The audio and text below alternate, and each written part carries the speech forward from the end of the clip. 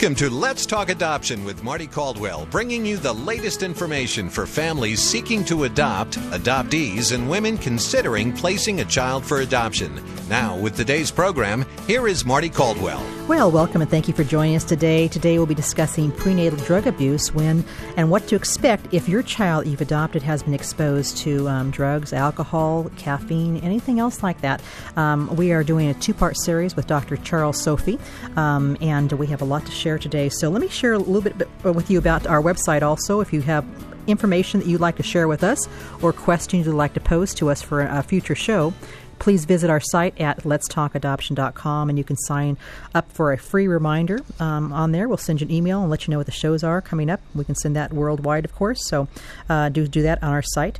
But today, Dr. Sophie is coming back again, Dr. Charles Sophie, and he's going to be discussing the prenatal drug abuse. And if you have adopted or you have a child that has been exposed to drugs, maybe you're a grandparent and you're parenting a grandchild because the birth family has used drugs, there are things that you need to know about and services available for you. And so we're going to talk a little bit about the medical part of that, too, with Dr. Sophie. Dr. Sophie, again, is board certified in family practice, child adolescent psychiatry, and adult psychiatry. He has over 20 years of experience, including serving as a medical director for Los Angeles County Department of Children and Family Services, which is a huge position and a lot of work. He also speaks all over the nation. Throughout his career, he has continued his private practice in child, adolescent, and adult psychiatry. He has also been awarded some wonderful awards for his excellence in his work, and he has been interviewed and quoted in a number of print media, magazines, newspapers, and also been on almost all the national networks. So we're really thrilled to have Dr. Sophie back again. Thank you again, Dr. Sophie, for joining us this week so we can go over this important topic. You know, last week we explained some of the stats we have, and I'd like to repeat some of those of the exposure, you know, and what type of exposure you're talking about when children are exposed to different drugs prenatally. If you could share some of those stats with us, that'd be great. Somewhere between 2 to 3% of birth defects of our children are secondary to drug or alcohol exposure in utero, and nearly 3% of pregnant women, as of the 2003 CDC information, use some type of drug, whether it's illicit, social, over-the-counter, or prescription. Mm-hmm. And so, you know, we talked about last week that, and again, not to frighten adoptive parents, because we're going to have, you know, people listening to the show. You know, we have adoption professionals, and we have adoptive parents and birth parents, and others who just care about adoption. But it's the knowledge, I think, is important to know what's going on. Educators that are teaching and caring, caregivers that are caring for children that have had drug exposure. That was one of the questions that was posed to me for this program. Is I'm caring as a child care provider. This woman's caring for children that have had drug exposure, and she's noticing that some need more attention than others. Any suggestions on gathering the information on, you know, what drugs they've used, or how do you approach a family about that? Well, I think the most important thing to realize, again, is the silent victim in all of this is the child, and that these children, not only from the potential of the prenatal exposure, these kids are also at increased risk of child abuse and neglect because from the parents who used, because they were using in the first place. Right. And they also may be labor-intensive children, and so, you know, we're asking caregivers, family, relative caregivers, to try to understand this whole process and get empowered by knowledge in shows like this to be able to have the ability to get these children some help so that they aren't at these increased risks. And, right. You know, I would tell these parents to get as much information upon acceptance of that child into your home as you can. Get the health records. Talk to the doctor if possible to find out what birth was like. Was there a withdrawal syndrome? What was the actual drug found in that child's system? And then connect with a provider to do a good, thorough assessment of your child. The child is never too young to do some sort of assessment to see if they're meeting the milestones they should be. Right, and I think the people need to have that information. You know, this is one thing that you have mentioned too, and I'm paraphrasing here, but about, you know, children that are not placed in adoptive homes but stay in with the birth families that have used drugs, that they don't have a lot of skills to parent these children because they're dealing with their own addictions. Exactly. And share with us a little bit more about that. And you know, it breaks my heart because a lot of the parents can't cope with placing a child, but they can't care for them either. Right, and that's kind of like the direction that our department here in Los Angeles looks at. We try to keep families together so that kids have permanence. Oftentimes the biological parents, because of their own issues, are not able to care for their children, and we don't necessarily want to run in there and remove those children from that home. We want to be able to support and empower those parents to be able to care for their children and overcome their own issues, and that's oftentimes when we have to rely on relative caregivers or friends of the family and outside agencies to come in and support. So that may mean that the child lives with grandma or grandpa or their aunt or their uncle without being detained into the system of child welfare with the supports. And it's so overburdened. And adoption isn't for everybody. And many times, birth grandparents come forth and they're very able to do that. And I personally know of a great grandmother raising, great grandchildren. But we're seeing more and more of this. So what do people look for? I want to first go over prenatal abuse. We covered that last week, but explain to listeners that maybe missed last week's show, and we're going to have both these segments available on CD for you to purchase. So you can go to our site and you'll find that just shortly on how to purchase the CDs. But explain to us, Dr. Sophie, about what prenatal abuse really encompasses. Prenatal abuse or use is any kind of drug usage, whether it's over-the-counter, prescription, illicit, social, such as alcohol or nicotine or aspartame or caffeine, that happens during the carrying of a fetus. And the vital time that has the biggest impact on any child or fetus is the first trimester. And so it behooves any pregnant female to please talk to their primary care physician or their OB or whoever's caring for them during that time, to be honest and open with them and know the usage and the amounts, so that we're able to kind of support that mom through this process. Oftentimes, because of socioeconomic issues, these moms are often victims of mental health needs, substance abuse. They're neglected themselves. Their financial issues impact them from wanting to come forward, or their own shame. But we're asking them to please come forward and be able to be open so that we can reach to them without judgment. And I think that's what we're trying to do with this program too. Here's a question that came in. Our birth mother had bipolar disorder. What are the chances this will be passed on to our child that we adopted? There are significant genetic studies that support that there is a pretty heavy genetic component to bipolar disorder. However, it's not directly related from parent to child. Okay. So in a simple lay terms, it's really hard to tell at this point. Is there testing they can do? No, there's no testing actually you can do, but from the studies that have been done, it shows that oftentimes it'll be an aunt or an uncle who will have passed it on. So you'll have a child born, and their aunt and uncle may have had it, and then they have it. It's not their parent who had it. So you never really know. And, we've seen birth parents that have given birth to really healthy children and then given birth to another child with a hole in their heart or some, death. And they've done nothing at all. So, even biologically, that can be people think that, if I adopt, I'm going to get this, perfect child, but they could biologically have it. What kind of things can people look for? So they're parenting. We'll address the parents that are parenting right now, children they know have been exposed to, meth. Meth is a big thing. I guess, is that one of the biggest drugs people are using today? Yeah, it's a significant drug that's being used. But what I would tell adoptive parents or foster parents or relative caregivers, the things you want to look at when you get this child into your home are, what was their birth weight? Were they premature, or are they still premature? Are they, small for their age? Are they thriving? Failure to thrive is a big thing in these infants, that they're eating but they're not growing, or they're not bonding. So, when you talk about failure to thrive, you're looking at issues from the emotional standpoint as well as the physical and developmental standpoint. You're looking to see, have they had infections now in their young life? They are at increased risk for SID, sudden infant death syndrome, so find out what you need to know about that. Fetal alcohol syndrome and its components and its issues. Educate yourself to as much as you can. And then, the biggest thing in the first birth to 15 months is looking at their sleeping. And being able to report that to your care provider, your doctor. Feeding difficulties, irritability, social interaction issues, delayed language. and all that. And I've also heard too that swaddling. I know we've done this when I've cared for babies in our home.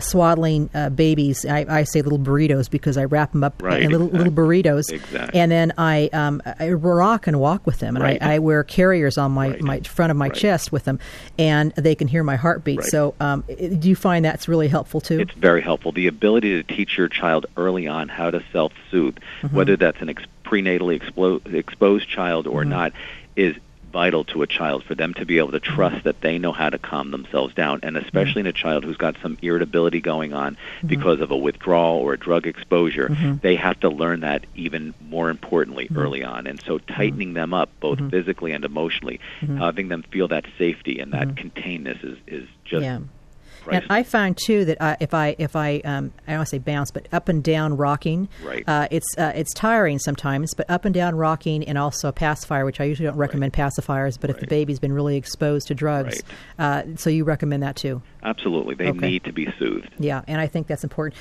Do you find also that music helps? I know that some people say massage, infant massage helps children. Infant massage, great music, humidifiers. All kinds of relaxing techniques. There's baby yoga out there now. There's ways to really teach your child how to self-soothe and how to find within themselves the ability to bring themselves back down. And that's going to really help for later on when these children are going to need to self-soothe and they're in school and they don't have mom there to rock. Absolutely. So you're teaching these skills to their infants early on in life. Absolutely. So what do you say to the adopted parents listening now that have adopted children out of foster care that may be 9, 10 years old and they've had drug exposure? How can they pick up at this point and really help their kids? Look at 5 vital areas of your child's life. Look at how they're sleeping. Look at how they're eating. Look at how their work is at school, both from a behavioral standpoint of school and an academic work standpoint. Look at how their emotional expression is, and look at how they play and socialize. And out of those 5 areas, pick out the weaknesses and the strengths. Yeah. And with that list, go forward to get the connections you need. Right. Well, we've got some more questions for you, too, and we're going to take a quick break here. When we come back, we're going to share more about prenatal drug abuse and what to expect if your child has been exposed prenatally and now you're parenting. So Dr. Sophie has a lot more information for us. Hold on. We'll be right back after this real quick break.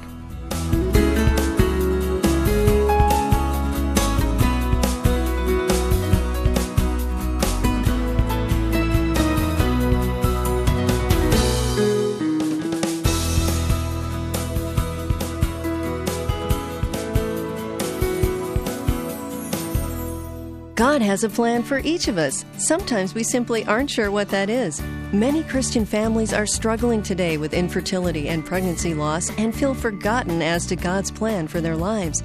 Is God trying to convey His plan to you? Perhaps He is trying to lead you to another path for building your family. Christian families are being built every day through the miracle of adoption. There is hope and there's a child for you. Visit lifetimeadoption.org. or call 530-432-7373 to learn more about welcoming a baby into your heart through adoption.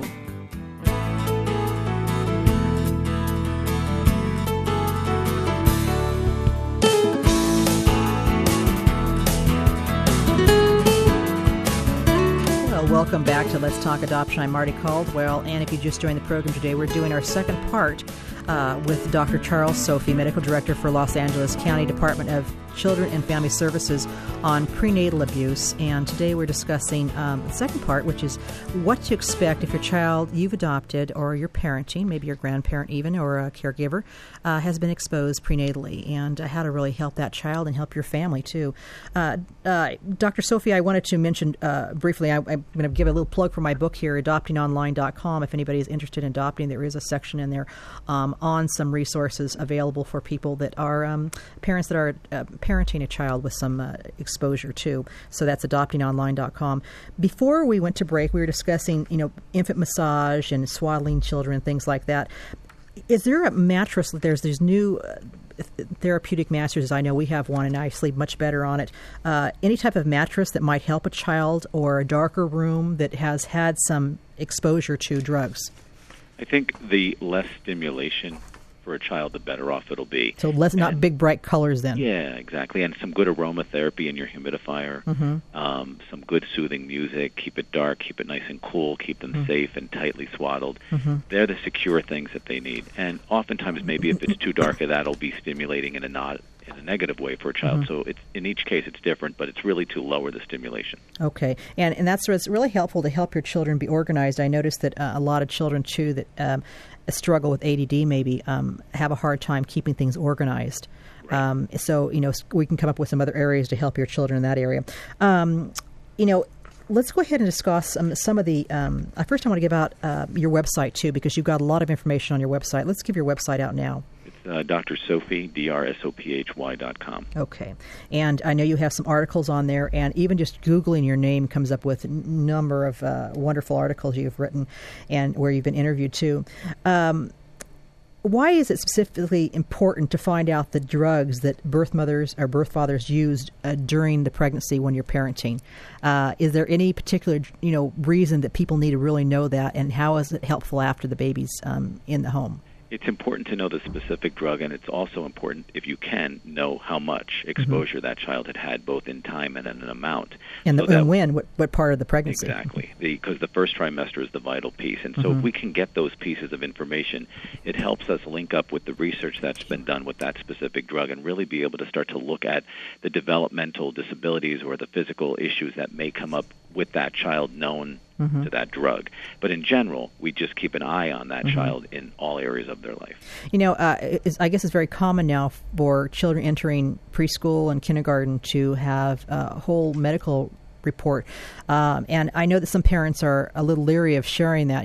There are questions about how was your delivery, were there any drugs used, what were the scores of your child, Epcart scores. Right. Are there any concerns for parent on getting this information out there that their children will be labeled? Well, I think, parents have a concern that's valid that, I don't want to put that out there because someone may have a preconceived notion of what my child is, and then they link a behavior that my child may have with, that's the reason. And that's not necessarily the truth, and what that does is it kind of tunnel visions anyone away from really having a broader context of what that behavioral issue may be for that child. So it behooves parents to be open and honest, but also, kind of have an open mind and remember to bring the school or whoever's looking at that child to the place of a broader context. And I think this is something I share with a lot of people is that if you know that your birth mother has used drugs, don't share it with everyone in your family because that can come back later on. And I've seen this happen where people are excited once they're matched with the birth mom and then they share, but she did use some drugs. And then that goes over to our Aunt Martha or,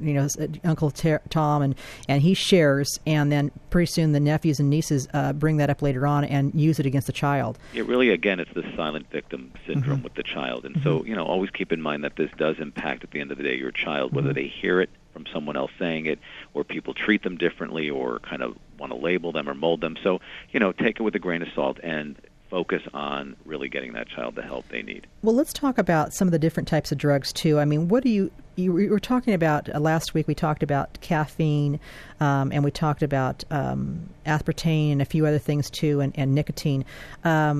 How will these drugs affect, and I know I'm asking a really broad question here, children later in their learning, that type of thing? There's been different studies on different drugs. And again, I'll go back to the first trimester is the imperative time and the amount and the, stopping of that drug at a vital time. And the more you use, the earlier in your pregnancy, the worse the outcome will be for that child. And so if you can stop early on, and you can really keep an eye on that child, and if withdrawal is either minimal or nothing on birth, you have a great outcome potential, and the prognosis is excellent. If you have barriers along the way, or you have a pretty bad withdrawal, or you have a large consumption during the first trimester, depending on the drug, you will look at what the deficit should be. But in general, it's hard to kind of pinpoint that alcohol will cause this and caffeine will cause that because there's so many variables into this whole process. And so it just behooves you to really know your situation and really keep an eye on it. Now, let's address adoptive parents listening now that might say, oh my gosh, well, I want someone without any exposure at all. And so they pass up some really wonderful situations because I've been doing adoptions for 21 years, and I've tracked a lot of these kids that had heavy drug exposure and very little drug exposure, and I see nurture and nature, which we're going to talk about, but can you address some of the fears that adoptive parents have about being fearful about going forth? What would you say to them when they have a situation, but they're really worried about it? I would tell them to learn as much as they can about it, because in that knowledge becomes the power to be able to make an informed decision, and the informed decision will be so clear to them once the fear is out of the way. Right. And that's why we really want to make this program available to a lot of people. We'll have this on CD also, a 2-part CD, because we want people to be aware of this and not get fearful because, oh my gosh, she had a cigarette or she drank coffee. Right. No one's perfect. Every child is born with something. We all are. Yeah. I think we are. That's right. Well, let's talk about nature and nurture. What, I've seen, I had a situation probably about 14 years ago, we did a methadone maintenance baby that was born. And I actually went to the hospital, and the baby was having withdrawals, and the birth family did tell us this was the situation. And I've tracked this little boy, and he did have some ADD. He's had some problems, but he's doing very well now at age 13. But his adoptive mother went in the hospital, and the nurses didn't want her to hold the baby. She said, "This is my baby. I'm holding the baby with all his little tubes," and lifted him up and held him to her chest and rocked him and held him and really spent a lot of time with this little boy. And I think it made a huge difference. Absolutely. I mean, the incidence of reactive attachment disorder, which is a psychiatric disorder with specific criteria, is significantly high in these children because people don't either want to pick them up, they don't know how to comfort them, they feel that they're unconsolable children. The issue is not that. The issue is reach in there, go past all that, and reach to that child and show them that there is someone to reach to and bond to, and you have saved that kid's life emotionally. And as we know, your emotions take over a lot of your physical well-being. Right, and I think that's real important. And I know we're getting to the end of the program, but how about negativity during pregnancy? Birth mom's feeling really negative about this, birth father's not responding, or she's had a lot of problems in her life. Will her negativity affect her baby? It can, but we want to minimize that. And so, again, reach out. Don't be ashamed. Don't be afraid. There's nothing wrong. And there's nothing bad enough that no one can reach out to help you. And I think this is why I wrote an article about this just recently, how important it is for adoptive parents to learn and have empathy for the woman that's carrying their child. Absolutely. And care for this woman and give her phone calls and send her cards and go to the doctor with her and support her because she deserves it just as a human being, as a wonderful woman. And without our birth mothers, we would not be mommies and daddies. Absolutely. The other part of it is look at that birth mother and find out the strengths about her. And the biggest strength is that she cared enough about this child to carry him through. Yeah, I think so too, and I think that that this is difficult for everybody, and especially for her because she's carrying this baby and then releasing it at the end of her pregnancy, and we need to really put that into focus on what we're really dealing with here, and it's important that we respect them too. Whatever they've gone through, we've all had issues in our life that we wish we hadn't done. Absolutely. But this has helped. Any last type of things you'd like to share with listeners as far as work you're doing or encouragement? I just would like people to take a look at fear within themselves and to be aware of themselves and why are they adopting, and be sure and be clear that they're adopting because they want to help someone, and it's not just that baby, and it's not just meeting the needs of I need to have a baby. It's taking a life, a human life, and helping it evolve. And sometimes there's a mom attached to that who hasn't done the best things in her life, but to find the strengths in people and build upon those strengths. Right, exactly. And I think that's the key there, too, and that, you know what, I believe what we give, we get back. And I think caring and loving for these wonderful women and men, and we've all made mistakes at different levels. Some get caught and some don't. Right. And what's best for the baby, too. So, Dr. Sophie, I appreciate it. Let's give out your website one more time so people can visit your wonderful website. DrSophie.com, DrSophie.com. Okay, and thank you again for being in this 2-part series. And if anybody's interested, we'd love to have you request a copy of this, too. They'll be on our website shortly, too. So thank you again, Dr. Sophie. Thank you. Take care. Well, listen, we've had a wonderful 2-part series here, and I really appreciate you attending and being part of this with us. And it's just been a pleasure to be with you. I've learned a lot myself. So send your questions in to me at info@letstalkadoption.com. Until next week, this is Marty Caldwell, and have a wonderful week. God bless you. We'll see you next week.